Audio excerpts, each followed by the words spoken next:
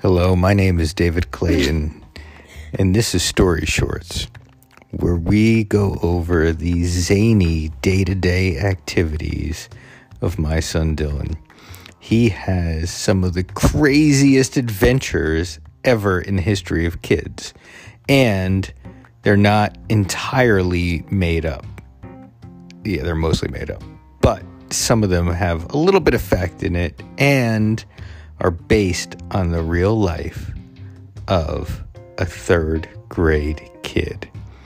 So fasten your seatbelts, buckle your belt, sit down, relax, put your feet up, and get ready for Story Shorts.